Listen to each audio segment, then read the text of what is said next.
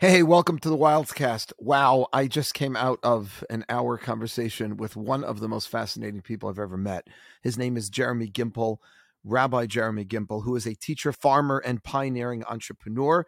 Rabbi Gimpel, along with his wife Tehila and 6 children, founded the Arugot Farm and Educational Center at the edge of the Jewish settlement in the land of Israel. He is the perfect person to speak to about the issues we just covered. We talked about the judicial reform going on in Israel and the fights between the left and the right on this issue. We talked about the two-state solution, not in favor of the two-state solution. Tune in and hear his perspective on how he believes peace will ultimately be achieved between the Israelis and the Palestinians.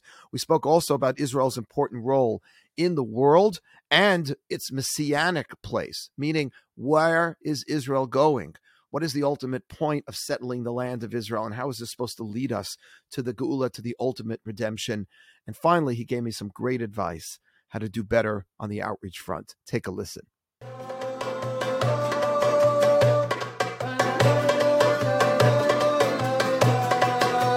Welcome to the Wildscast, my friend Jeremy Gimpel. How are you? Excellent. Rabbi, thank you for having me. Really a pleasure to be here. Clearly, something amazing is about to happen with the technical, there's forces that are at us to not allow this light to come into the world. I'm thrilled to see what's going to happen. Yes, there's definitely been some klipot sitra achra, some dark black magic going on here, trying to keep us from having this conversation. But we're gonna plow through. So, Jeremy, we have our own personal relationship. My family, and I want to thank you publicly. We had such an incredible Shabbos at the Arugot Farm and Educational Center. You guys hosted us last year, like last second. We all came. My kids are still speaking about it. It's just been incredible. So let me ask you a question. We'll get it right into it. You started this Arugot Farm and Educational Center at the edge of the Jewish settlement in the land of Israel. Tell me why you started this and how's it going? I think that, if you're just going really deep, if you're asking from my heart, I'm a Jew, and I try to figure out what does that mean in the world. Abraham was the first Jew, but he didn't have a Torah. So what does that mean? Abraham had his own reality, but he was the first Jew, but Moses came much later.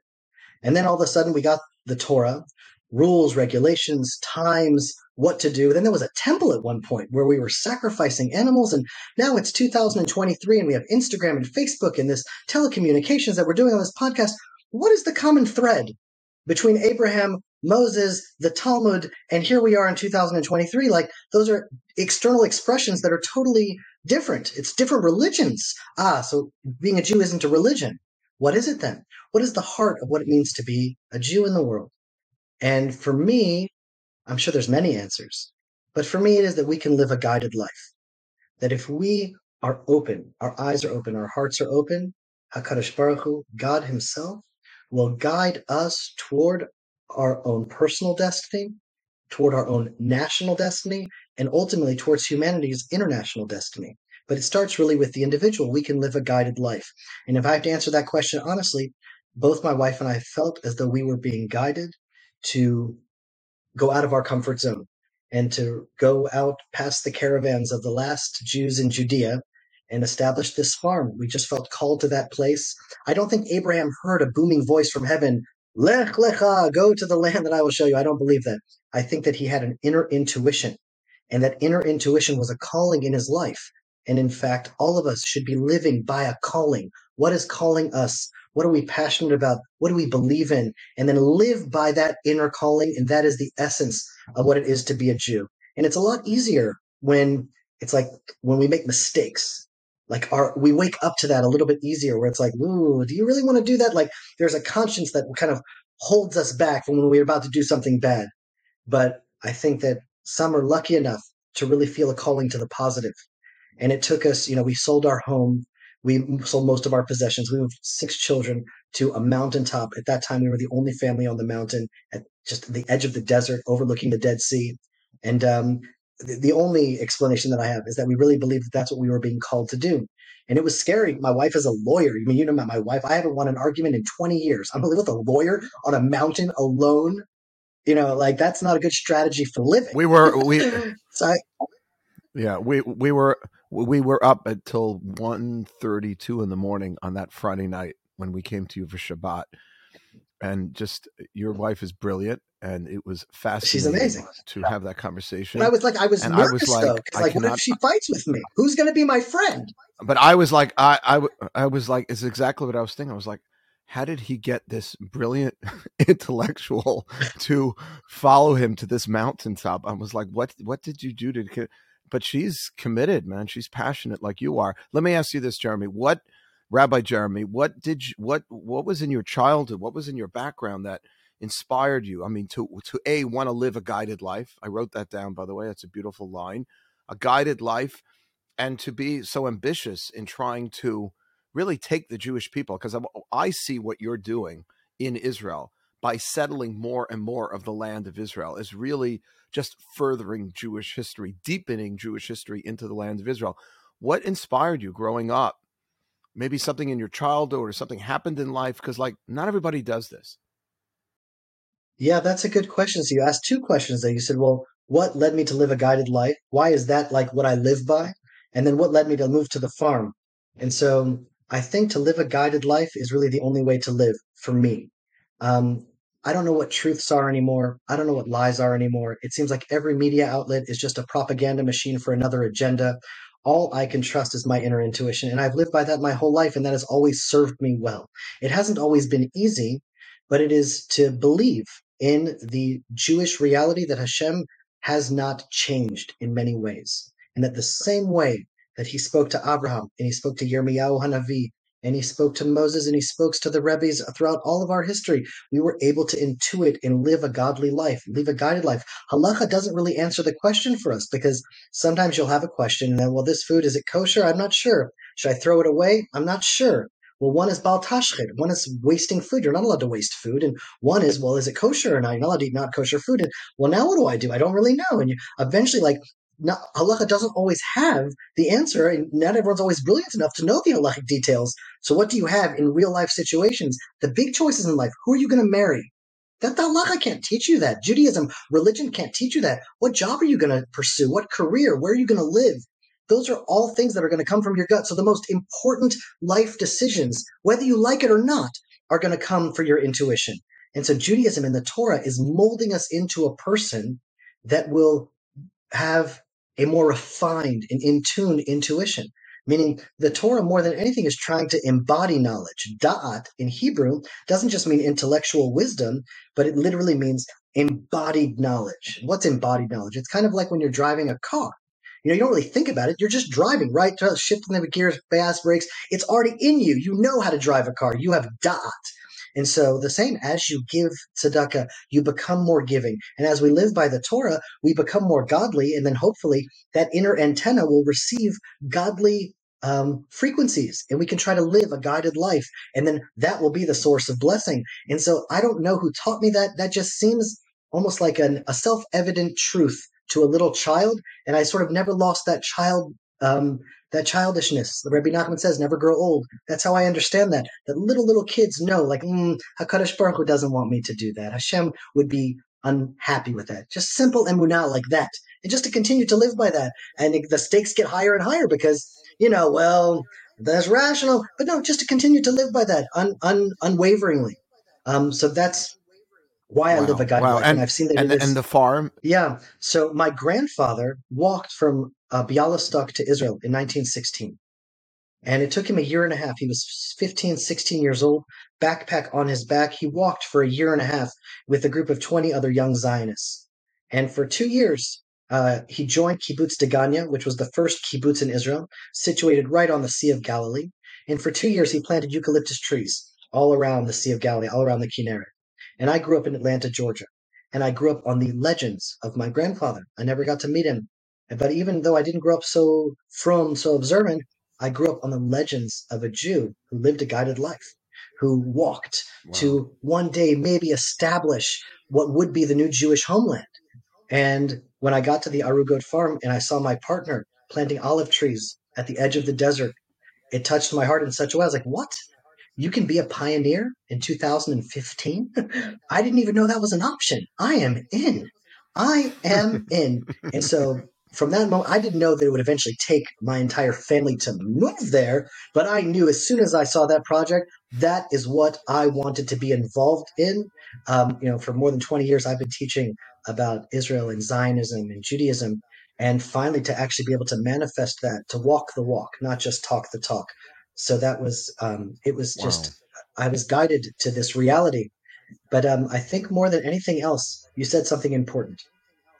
Geula, redemption, like the actual end game, world peace. I haven't given up on that yet. I actually believe that it is within humanity's ability to achieve a consciousness that will be led by the Jewish people in Israel, that will spread around the world, that will ultimately bring world peace. I really believe that. And I think that the linchpin is, for some reason, mysteriously connected to the Jewish people settling the land of Israel. Geulat Karka is the word most used when referring to that idea of Geula. Once right and left in Israel, it's all about should there be a Palestinian state? Shouldn't there be a Palestinian state? Just settle the land and it will work out. We'll bring peace and prosperity and law and order. The more the Jews enter into the promised land, that was what was promised to us, then that it's like the linchpin. That is what will bring sort of us to the next level. And so if that's what happens in Judea and Samaria in our lifetime will affect Jewish history for generations to come. So then I would like to position myself at the edge of Jewish settlement, settling Judea and Samaria. Hmm.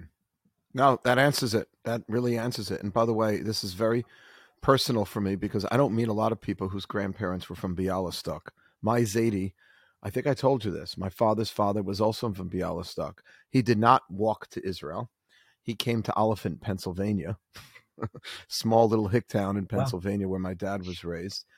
But it's an If he would have stayed unbelievable. in Bialystok, it would have been ugly. No one survived Bialystok.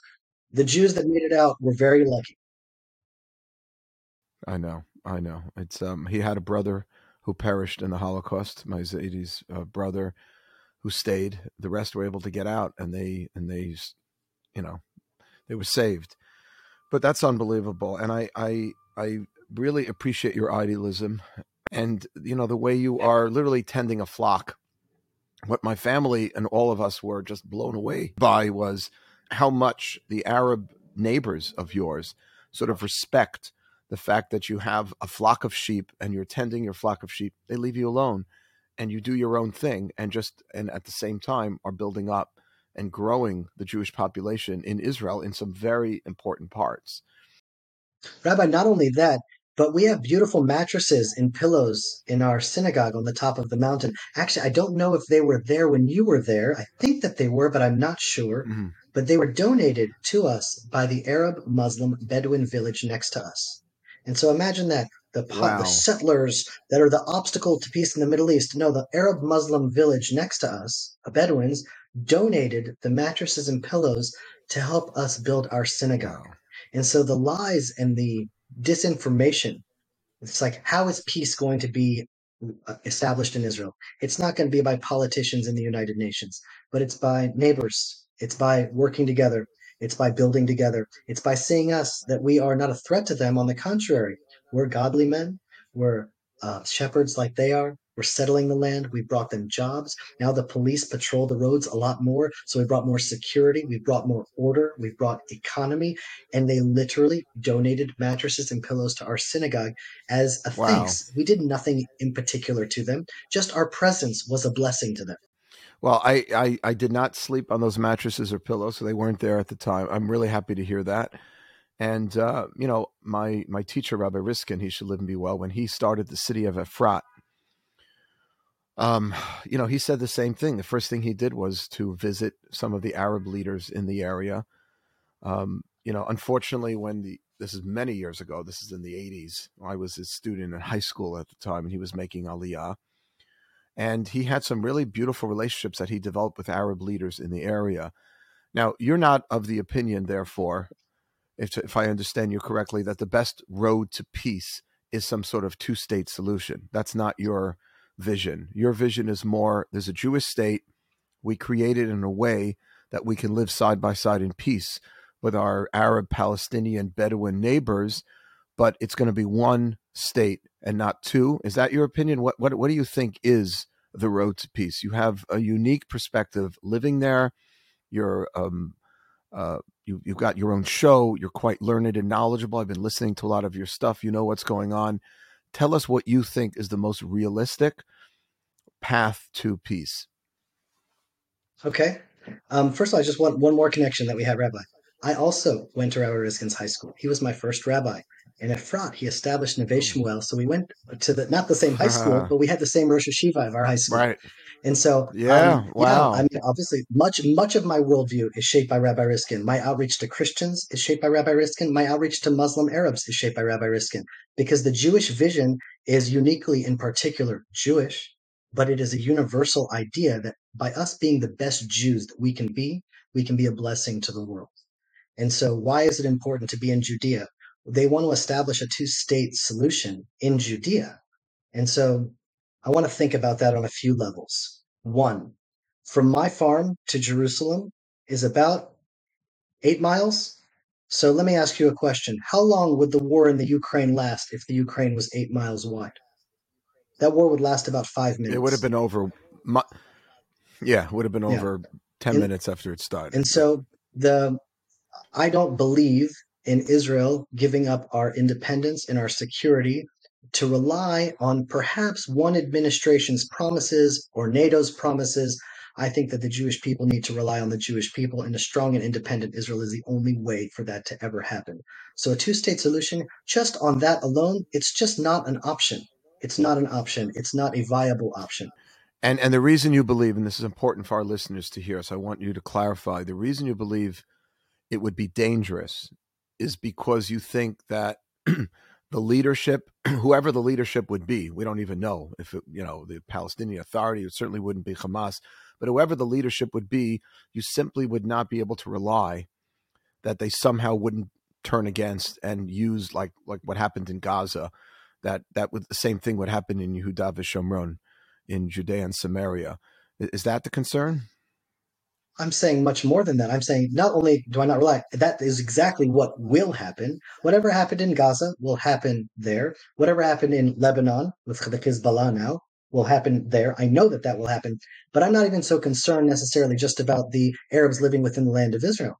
What happens when Iran gets involved? What happens if Egypt gets involved? There have been times Israel has been attacked by multiple armies at the same time. And if Israel's borders are 9 miles wide, I'm not just thinking about what will happen in Judea and Samaria. I'm thinking about Israel's future 30 years down the road, 40 years down the road. Who knows what political changes might happen? But that's just on a very basic survival level. But I want to talk now on a different level, a second level. I live in the mountains of Judea, and my farm overlooks the Judean desert.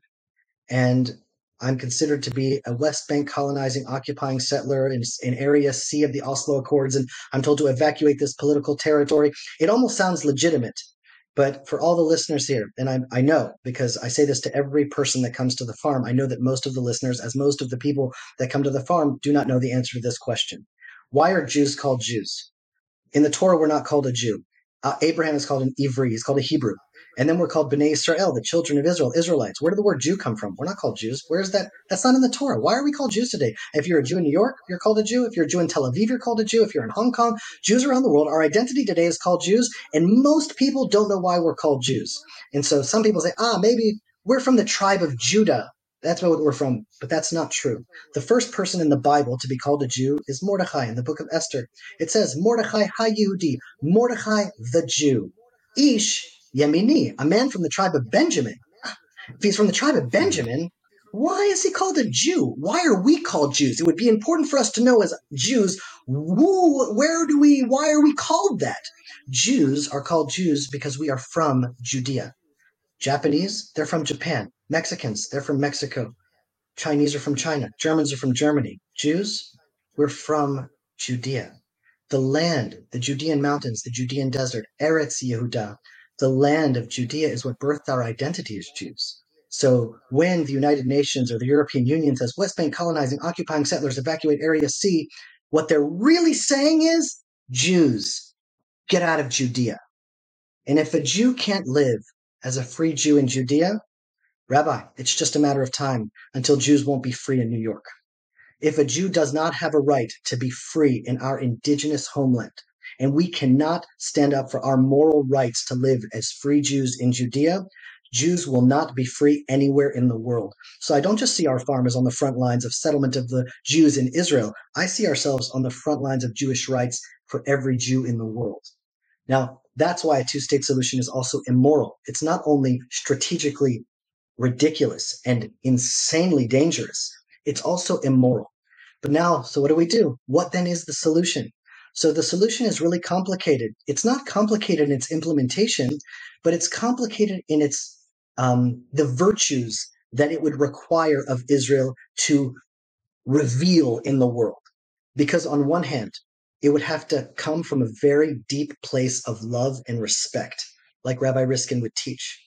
And so every Arab that lives in the land of Israel needs to be guarded, needs to be empowered, needs to know how precious they are to the people of Israel, that God, in some mysterious way, chose them to live among us as a ger, as a stranger in our land. And as so, the Torah tells us 36 times, be kind to the stranger in your land.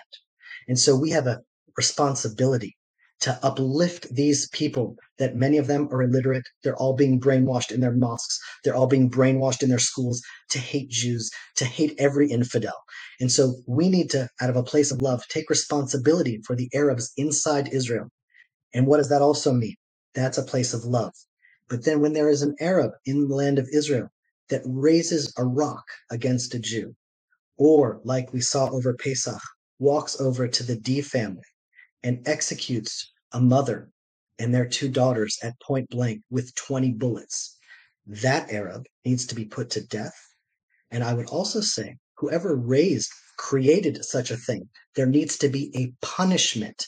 And so on one hand, we have love and empowerment towards those that want to join and live in peace with us. Like we reached out to Dubai, like we reached out to Morocco, we can make peace here. And those that don't want peace, out. We'll throw you into Gaza. Gaza will become our new prison. Or we'll execute you, and there will be a death penalty in Israel. And we take their bodies and we wrap them in pigskins, the way that the British do. And we bury terrorists who kill children in pigskins. And then they won't get their world to come according to their religion. We need to do whatever we need to do to ensure that no Jews are killed in the land of Israel by any terrorists ever. And if there is one that is killed by a terrorist, that terrorist and whatever created that terrorist, even if it's just a post on Facebook, that needs to be rooted out entirely. I spent Hanukkah in Dubai last year. There is zero crime in Dubai. It's hard for us to imagine because you live in New York and Chicago and Israel. There's crime and terrorism everywhere. A world without any crime? It was unbelievable. I sent my daughter in downtown Dubai to go across the street to go get us some food from the Makolet to bring back for dinner. And I had no concern, even though there were Afghani people on one corner, some African people on the other corner. There's zero crime because the leader of Dubai is a brilliant man. And he actually says, Tzedek, Tzedek, Tirdof. He's teaching us about justice. And he says an injustice anywhere is a threat to justice everywhere. And there is zero tolerance to crime. And so Israel needs to adopt that exact approach. Tzedek, tzedek, tirdof. So on one hand, we need to empower the Arabs that want to be partners with us, that want to live among us, that want to be partners in building this country, which I believe has the potential of quite literally being the kingdom of God on earth. And on the other ones, if they're not, it's a holy land, and unholy people need to be removed from that land. Right. Now, I hear you very loud and clear on what you would do to combat terrorism, and I hear it, and I don't entirely disagree. I disagree with some aspects, but not entirely. I want to go back to the peace and love that you would extend to Arabs who are being brainwashed and to hate Jews. How would you deprogram? Because I think that's the silent, I don't want to say majority. It's a lot of Arabs, Palestinians, who have a different narrative. They've been brainwashed to believe that Jews are not from Judea. They are from Europe, and they're colonizers, and the world felt bad for them. And there are a lot of people in the West who believe this kind of ridiculous narrative, that it was this, the Jewish people were persecuted by the Nazis, and therefore let's give them a place, because otherwise, they have nowhere else to live. What are we going to do? But this is like a new phenomena. They've just basically erased 2,500 years of Jewish history. What do you do to someone who has been raised to believe that? Because that's probably the majority of Palestinians today, who are raised to believe that we are usurpers and colonizers of the land. And I understand what you would do with those who commit crimes and those who commit acts of terror, and I don't disagree with that approach. But what would you do with the majority of Palestinians who just feel like we took their land and want their own state as a result? That's why I think so many Jews are in favor of this. It seems like the logical thing. Give them a state and we'll have a state. Now, I happen to agree, security-wise, I think if we don't learn from Gaza, then we're just being, fools to think that that we have a peace partner here. We don't have one, unfortunately. But we made peace with Egypt. We made peace with Jordan. It's a cold peace, but it's held out. But they were a separate country, right? And they had their own independence, their own sovereignty. The Palestinians don't, and they still claim they won it. So what do you do with the millions of Palestinians who feel they have a legit right to their own sovereignty in their own land against a people that they think just came from Europe to take it? How do we, how do we change that narrative? So the first thing that needs to happen, and probably one of the biggest disasters that happened in the Oslo Accords, was that Israel used to have direct relationships with the tribal leaders within Israel. And so what does that mean? The tribes, let's say right next to my farm, there's one village named Rashida, and there's one village named Seir. And about a month ago, every night I would hear gunfiring because those two villages are at war with each other for some internal tribal war between these two Arab clans. Now, those two Arab clans, and this is just an example, have no real national cohesion.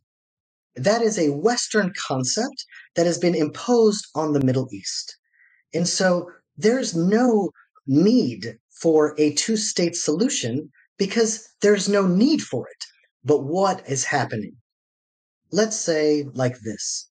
The people that are in power in the world, whoever they are, if they're corporations, if they're politicians, if they're nation states, whoever is in power, people that are in power want to maintain the status quo of whatever exists right now. Because whatever exists right now keeps them in power. So there's a conflict right now between Jews and Arabs in the land of Israel, and there is a massive agenda to keep that conflict going. There's not really a sincere desire for peace that these politicians speak of. On the contrary, the last time that the Biden administration gave millions of dollars to the Palestinian Authority, now the terrorism has gone up in Israel, as you can see by the news. Why? Because they're being paid to do terror. The families of the terrorists get 12,000 shekels on average every month if they kill a Jew. So the Biden administration has now paid the Arabs in Israel to go and commit crimes against Israel. Was that their intention? Maybe yes, maybe no. Just a question: the Taylor Force Act, that that was something my friend Sander Gerber was a big part of. That hasn't stopped it, or it was enforced for a little while. The Taylor Force Act was basically during the Trump era to keep that money from the Palestinian Authority that we know was going to pay, to pay for Slay. That's just off. If you look at the charts of the terror from the Trump administration when the funding stopped and the Biden administration when the funding continued, you will see a direct correlation to Jewish terror, acts of terror against Jews in the land of Israel. And so what I'm saying is that if you want to bring peace to Israel, then Israel as a nation needs to establish once again its direct contact with the tribal leaders that are within the land of Israel. And then taxes should be given directly to the tribes. Abu Mazen today, the head of the Palestinian Authority, together with his children, own about $1 billion in their bank account. $1 billion in their own, and who knows what other assets that they have. I'm just talking about cash. $1 billion. Where did that money come from? It came from all of the different places, the Europe funds, and well, does he have an interest then to really bring peace? It looks like he's making bank. And he's not. Has he helped the impoverished Palestinians with all of the funding that they have?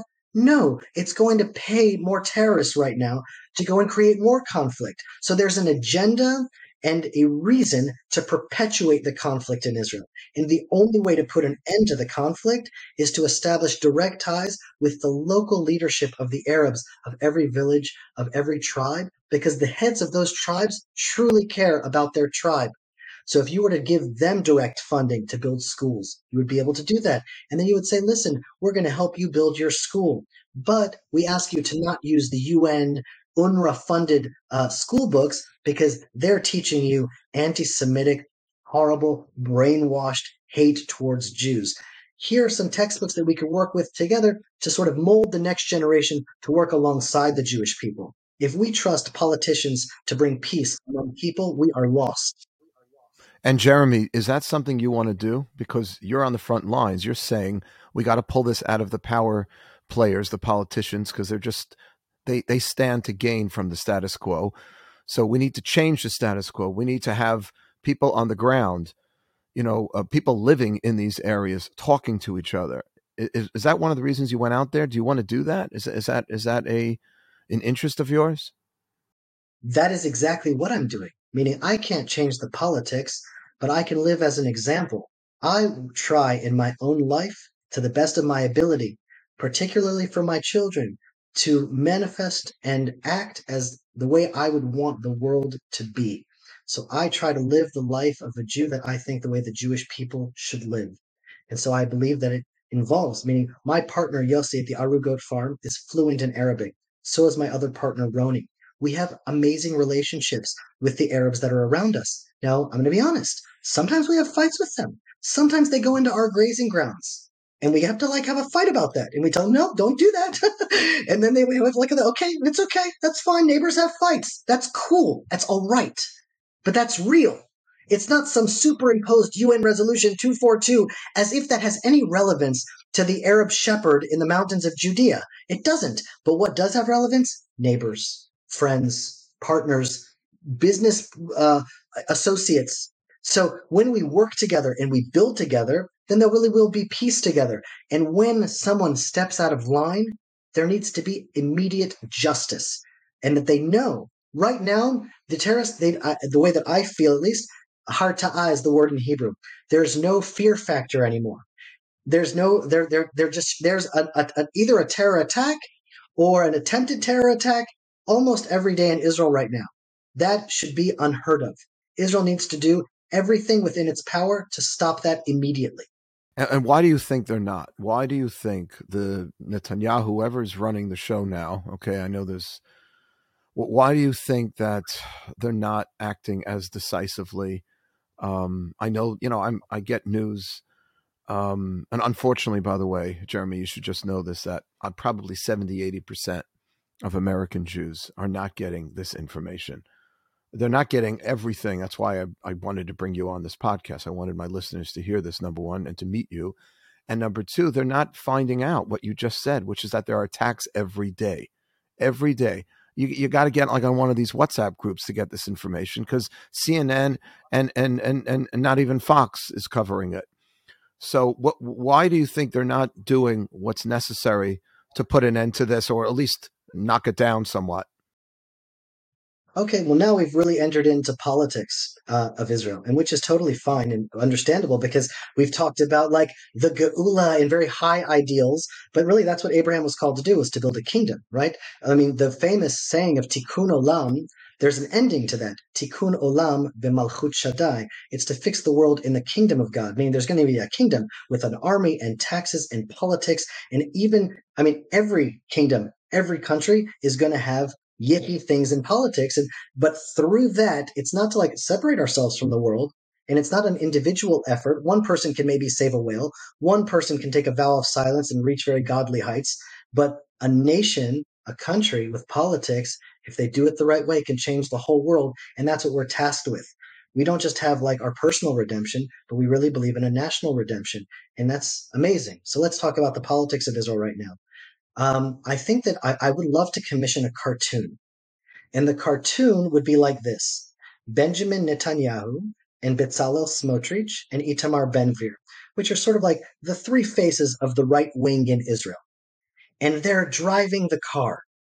And they're sitting on the lap of an older man, like their father. And they're like, yay, we're driving the car. We're going way.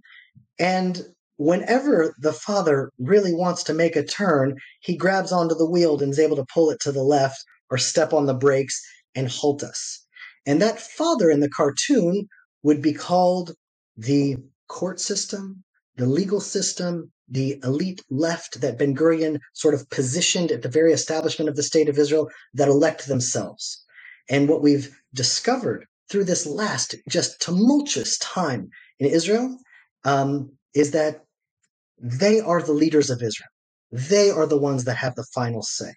And so, for example, the Minister of National Security wanted to fire one of the chief of police because he says, you're not doing a good enough job. Now, in Israel, the law is the Yoetz Mishpati, the legal advisor of every ministry, is the final say, not the minister. The legal advisor, even though the word is Yoetz, the word is advisor, somehow in the legal systems of Israel, it is turned in that the legal advisor has more power than the minister himself. So Itamar Ben-Gvir wanted to remove the chief of police, and the Yoetz Mishpati, the legal advisor, says it's not legal for you to do that. And so imagine that. There's a country that literally can't function because there are two warring realities. So we are not like a sovereign democracy right now. There's a small group of people that are unelected by the nation of Israel. They're very ideological people, very educated people, and they all are like one cahoot. And I would say that the Supreme Court and the legal system in Israel, they probably represent the Meretz party at large. Elite, secular, academic, very left-wing, very woke, let's call them. And so the Meretz party did not pass the threshold in the last election. So they are a very small minority in the Israeli public, but yet they are the final decision on everything in Israel, the final decision on everything. Imagine that. So even though we have a right-wing government that wants to implement certain policies, when they try to implement a policy, all it takes is one legal advisor to say, nope, I think that that is not legal. And then everything is stopped. So our country right now is not able to function as an organism because the organisms themselves are at attack with each other. And that's what they were trying to do with this judicial reform. They said, we have to fix this situation. It's impossible.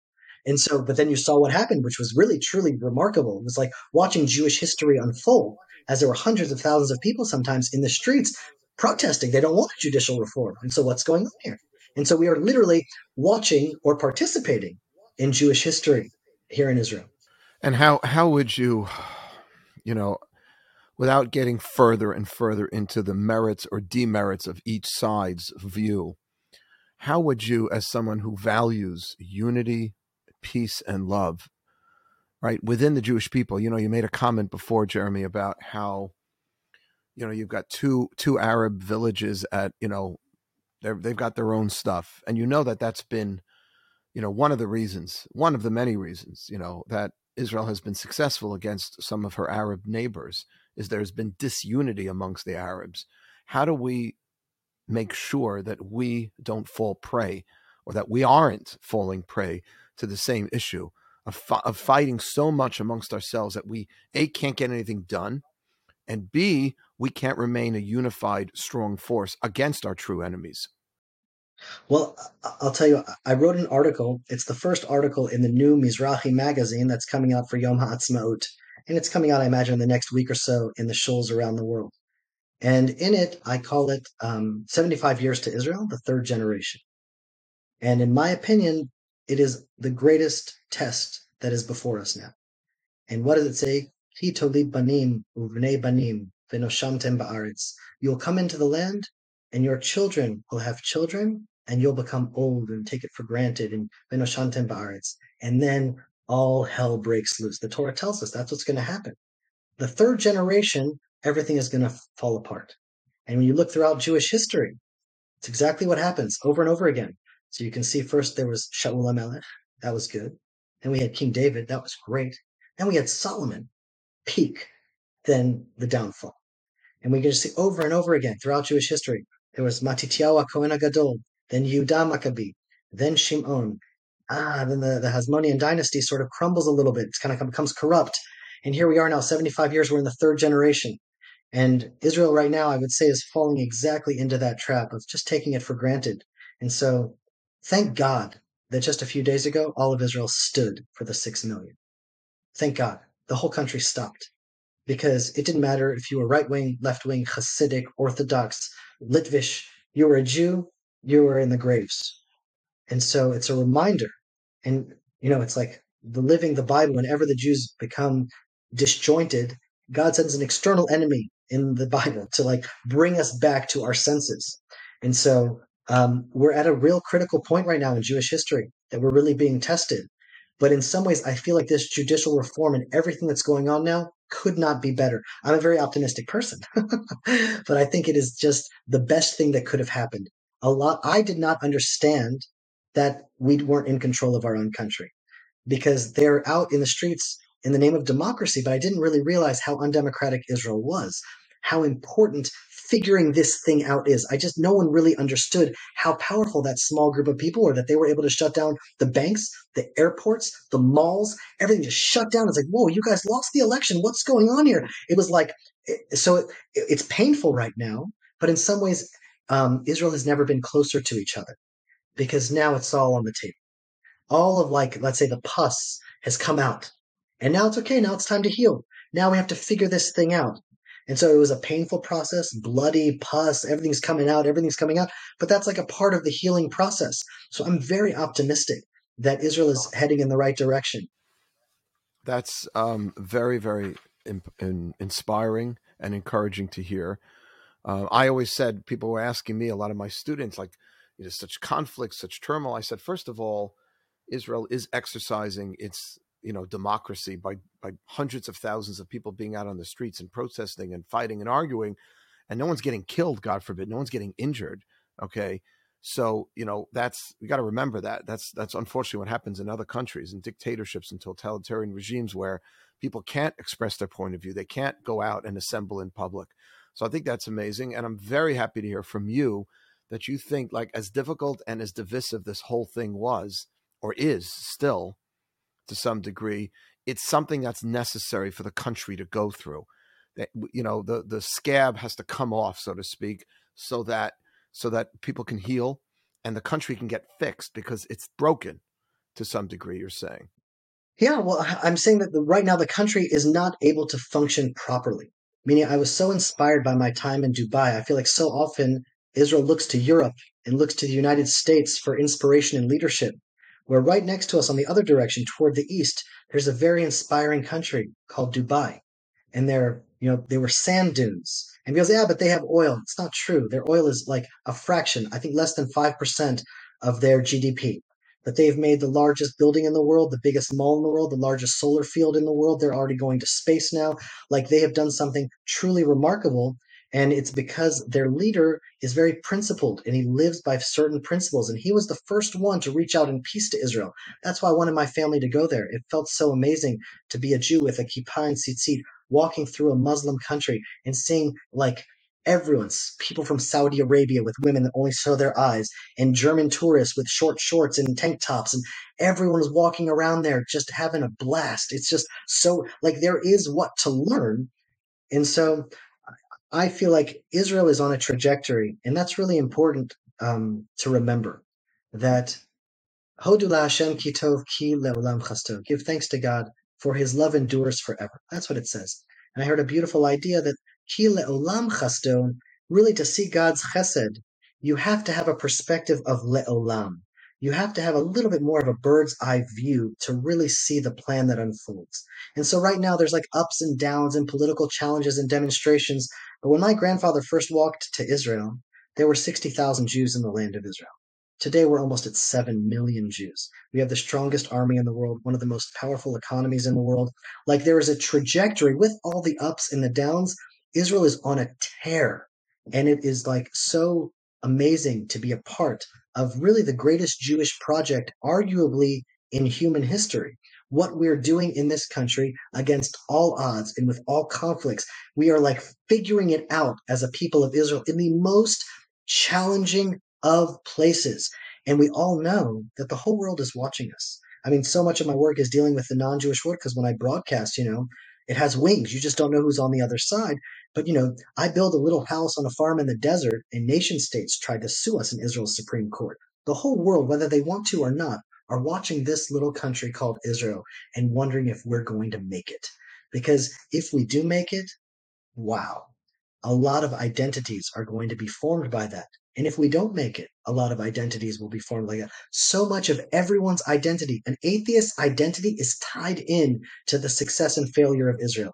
Jewish identity is tied in to the success and failure of Israel. Christian identity is tied in to the fate and the success of Israel. If God manifests an amazing country and all the visions of the prophets come to pass in this little land, it's going to rock everyone's world. And they know that either consciously or subconsciously. So everyone is always sort of looking, I wonder what's happened over there in the land of Israel, because it's a big deal. We are the city on the hill. And so I'm just very optimistic because I have a little bit of a le'olam chasdo. Yeah, a little bird's eye view, which I think is so important. And this is such a great conversation for us to have as Israel turns 75 next week. Please God. And Jeremy, somebody asked me, like, what was the most ambitious? My whole life has been devoted to outreach, engaging our less affiliated Jewish brothers and sisters here in the United States. And somebody asked me, what was the most ambitious outreach initiative ever embarked upon? Maybe in history. And you know what? I love to think it's Manhattan Jewish Experience, but our budget's only $2.5 million a year. It's Birthright Israel. Birthright Israel was pioneered by a man who's a professed atheist, Michael Steinhardt. He's a friend of mine. He's spoken at MG numerous times. I don't know if he's really an atheist, but he likes to get people's attention by starting every speech by saying that. And Charles Bronfman, these are not religious personalities, and they recognized that the way we're going to turn American Jews on to Judaism and get them to consider marrying Jewish and perpetuating Judaism in America is by bringing them to Israel for 10 days. Okay, and it's a lot more money. I said this on another podcast. I was just interviewed on the Orthodox Conundrum, and I said, it's a very expensive proposition. I do it every summer. We're bringing 2 groups this summer. We look forward to seeing you guys, Bli Neder, at the farm. To bring somebody to Israel is a lot of money. It's about $3,500. Okay. And you're saying that the only way we can turn, or the best way, the most efficient, financially, fiscally, smart way to turn Jews on to Judaism, big numbers, is to bring them all 6,000 miles away and pay for that big LL flight or whatever airline you're on? And the answer is yes, because Israel represents the future of the Jewish people. It's exciting. It's vibrant. And with all the issues and problems and ups and downs, right? It's all part of something which is becoming, as you like to say, and you said it on this podcast, an expression of the ultimate prophetic vision of the Torah, of the Jewish people being this city on the hill, of being a light amongst the nations and really bringing the world to a higher place of enlightenment.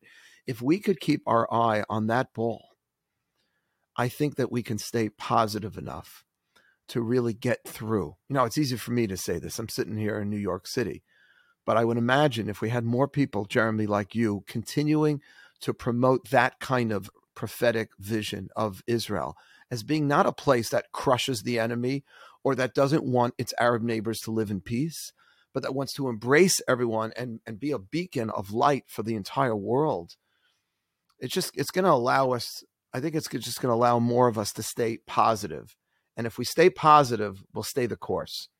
Staying the course here is nothing short of bringing the Mashiach, which I think is the ultimate end of this whole thing, which some of the great rabbis of Kook and the like believed that the state of Israel was the beginning of. Maybe we don't think it's the Geula itself, it's the redemption. Nobody thought Ben Gurion was the Mashiach, but it's Chalta de Geula. It's the beginning of something, which is why Israel is such a holy and special project, and which is why we can't allow our fighting, our infighting, our disagreements, and some of the antagonism to prevent us from just staying the course. So I want to thank you, Jeremy, because you are, besides bringing more Jews to Israel and settling the land, I think, and this is my prediction, that you are going to be someone that the Jewish people are going to look to at some point to actually make the peace with our Arab neighbors and do it in a grassroots, one-on-one kind of way. That's going to really stick because it's going to represent the people and not just a bunch of politicians on the top that have their own interests before the people, their own peoples. So I congratulate you. I just have one last question for you, and that is, what would you say to someone like me? I'm always looking for advice and guidance from people I respect, and I love what you've done. I have a lot of respect for the work you're doing. What do you think would be the best thing for me, for someone who's in New York, trying to turn on, inspire, reconnect as much of our Jewish brothers and sisters as possible to get on the bandwagon? Because, and I'll stop talking in a second, another amazing phenomena going on, we haven't even talked about this, is all of these young singles going and making aliyah, many of them not observant, many of them from the conservative reform community, or just unaffiliated. Well, not so unaffiliated. You're not making aliyah if you're not unaffiliated. But Tel Aviv is just like, it's like the place to be. People are going there. We're actually opening up shop, Tel Aviv Jewish Experience now. I've been teaching some classes there, here and there, because it's just a lot of Anglo-Saxons. So, I'm continuing to encourage that, but it's still relatively a small group of American Jews. What would you recommend? What would you say could really make a difference in terms of what we could be doing now from the sidelines, from the diaspora, to truly help Israel get to to that next place? Okay, so it's a really good question. And I mean, who am I to say how to reach the Jews of New York better than you? You are like the master. But I'll try to give like what I think Judaism needs, not only in New York, but also in Israel. I think that we need to talk a lot more about Hashem, to talk a lot more about God. God needs to be not a theology, not a philosophy, but a living presence in our life. And that's something that each person in their own religious observance, they can live one way. It's not it's just like, are you living the emunah? Are you living like, when you have a question in life, a direction, should I take this job or this job? Do you pray about it? But prayer isn't just asking. Prayer is also listening. Like, try to listen, try to live a guided life. Bring God into your life and live by that and watch what happens. Spice carts appear. Spice carts. That's kind of a language that we use on the Land of Israel Network and the Land of Israel Fellowship. But when Yosef HaTzadik is sent down to Egypt, so the Torah tells us that he's sent down in a spice cart. And it's like, why is that relevant information for us to know how he got down to Egypt as a slave, if he was carried on a camel or a donkey or a spice cart? And then Rashi says, oh, that's really important. At that time, most of the carts that would go down sold sulfur, and sulfur smelled really bad. And all of a sudden, Yosef saw that he was on a spice cart with delicious smells. And at that moment, he saw it, the darkest time of his life. His brothers betrayed him. He's being sold into slavery. Where is God? What is going on? There's a spice cart. There's something that's so out of the ordinary here. It was like God's signature saying, I want you to know, even in your dark times, I'm right here with you, Yosef. And from that moment, you never see Yosef complain. He never complains. He's then thrown into prison for a crime he didn't commit. He never, ever complains. And at the very end, he says, don't worry, God had a plan. From that spice cart, he was just living a guided life. He saw that something was going on there, that a master plan was unfolding. And spice carts, if your eyes are open to them and your heart is open to them, you'll see that you'll meet the right people at the right time. You'll listen to the right podcast at the right time. Things that you're thinking about, just be open to it. Let God be a living presence, an experience, not just an intellectual exercise or a ritual or a religion. And so I think that we all need a lot more of that, a lot more HaKadosh Baruch Hu in our lives. And then maybe what would happen, and this is a conversation that I'm dying to have with an ultra Orthodox Jew. I mean, ultra Orthodox. I mean, the ones that like hate the state of Israel. I want to, and I'll just put it out there as a question that I would ask them. And I would say, is it okay to believe that God would answer our prayers? And I imagine that an ultra Orthodox rabbi would say, not only is it okay to believe that God would answer your prayers, it's you should have bitachon that God would answer your prayers. And then I would say, well, for so many centuries upon centuries, we've prayed, V'sa nes lekabetz galuyotenu. God, please raise the flag of our people and bring back us to the land of Israel. And then I would say on Yom HaAtzmaut, and I would say this in memory of Lucy and Maya and Rena, who Rav Leo D keeps on talking about the Israeli flag and the importance of the state of Israel. Can we not see that flag, the Star of David, the star of the Jewish people, and all of the Jews around the world, kibatznu et galuyot, under that one flag? Could we not see that as an answer to our prayers? And so, with Yom HaAtzmaut coming, I would love for us to really realize that with all of the challenges and all of the obstacles, the prayers of thousands of years are literally being answered through us. We are the answer to our fathers and their fathers and their fathers. If they only prayed for that to happen, and we get to be the answer, yes. And that's really what Yom HaAtzmaut is about. Wow.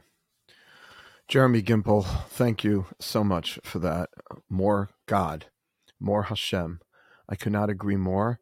And, I know that intellectually, but the reason that was helpful to me personally is because I need chizuk and support personally. And I think a lot of my colleagues to just push back on so many of the other ideologies that are sort of countering, that are hiding, that are further hiding God and keeping God out of our conversations. Because ultimately that's what this whole thing is about. It's all about Hashem.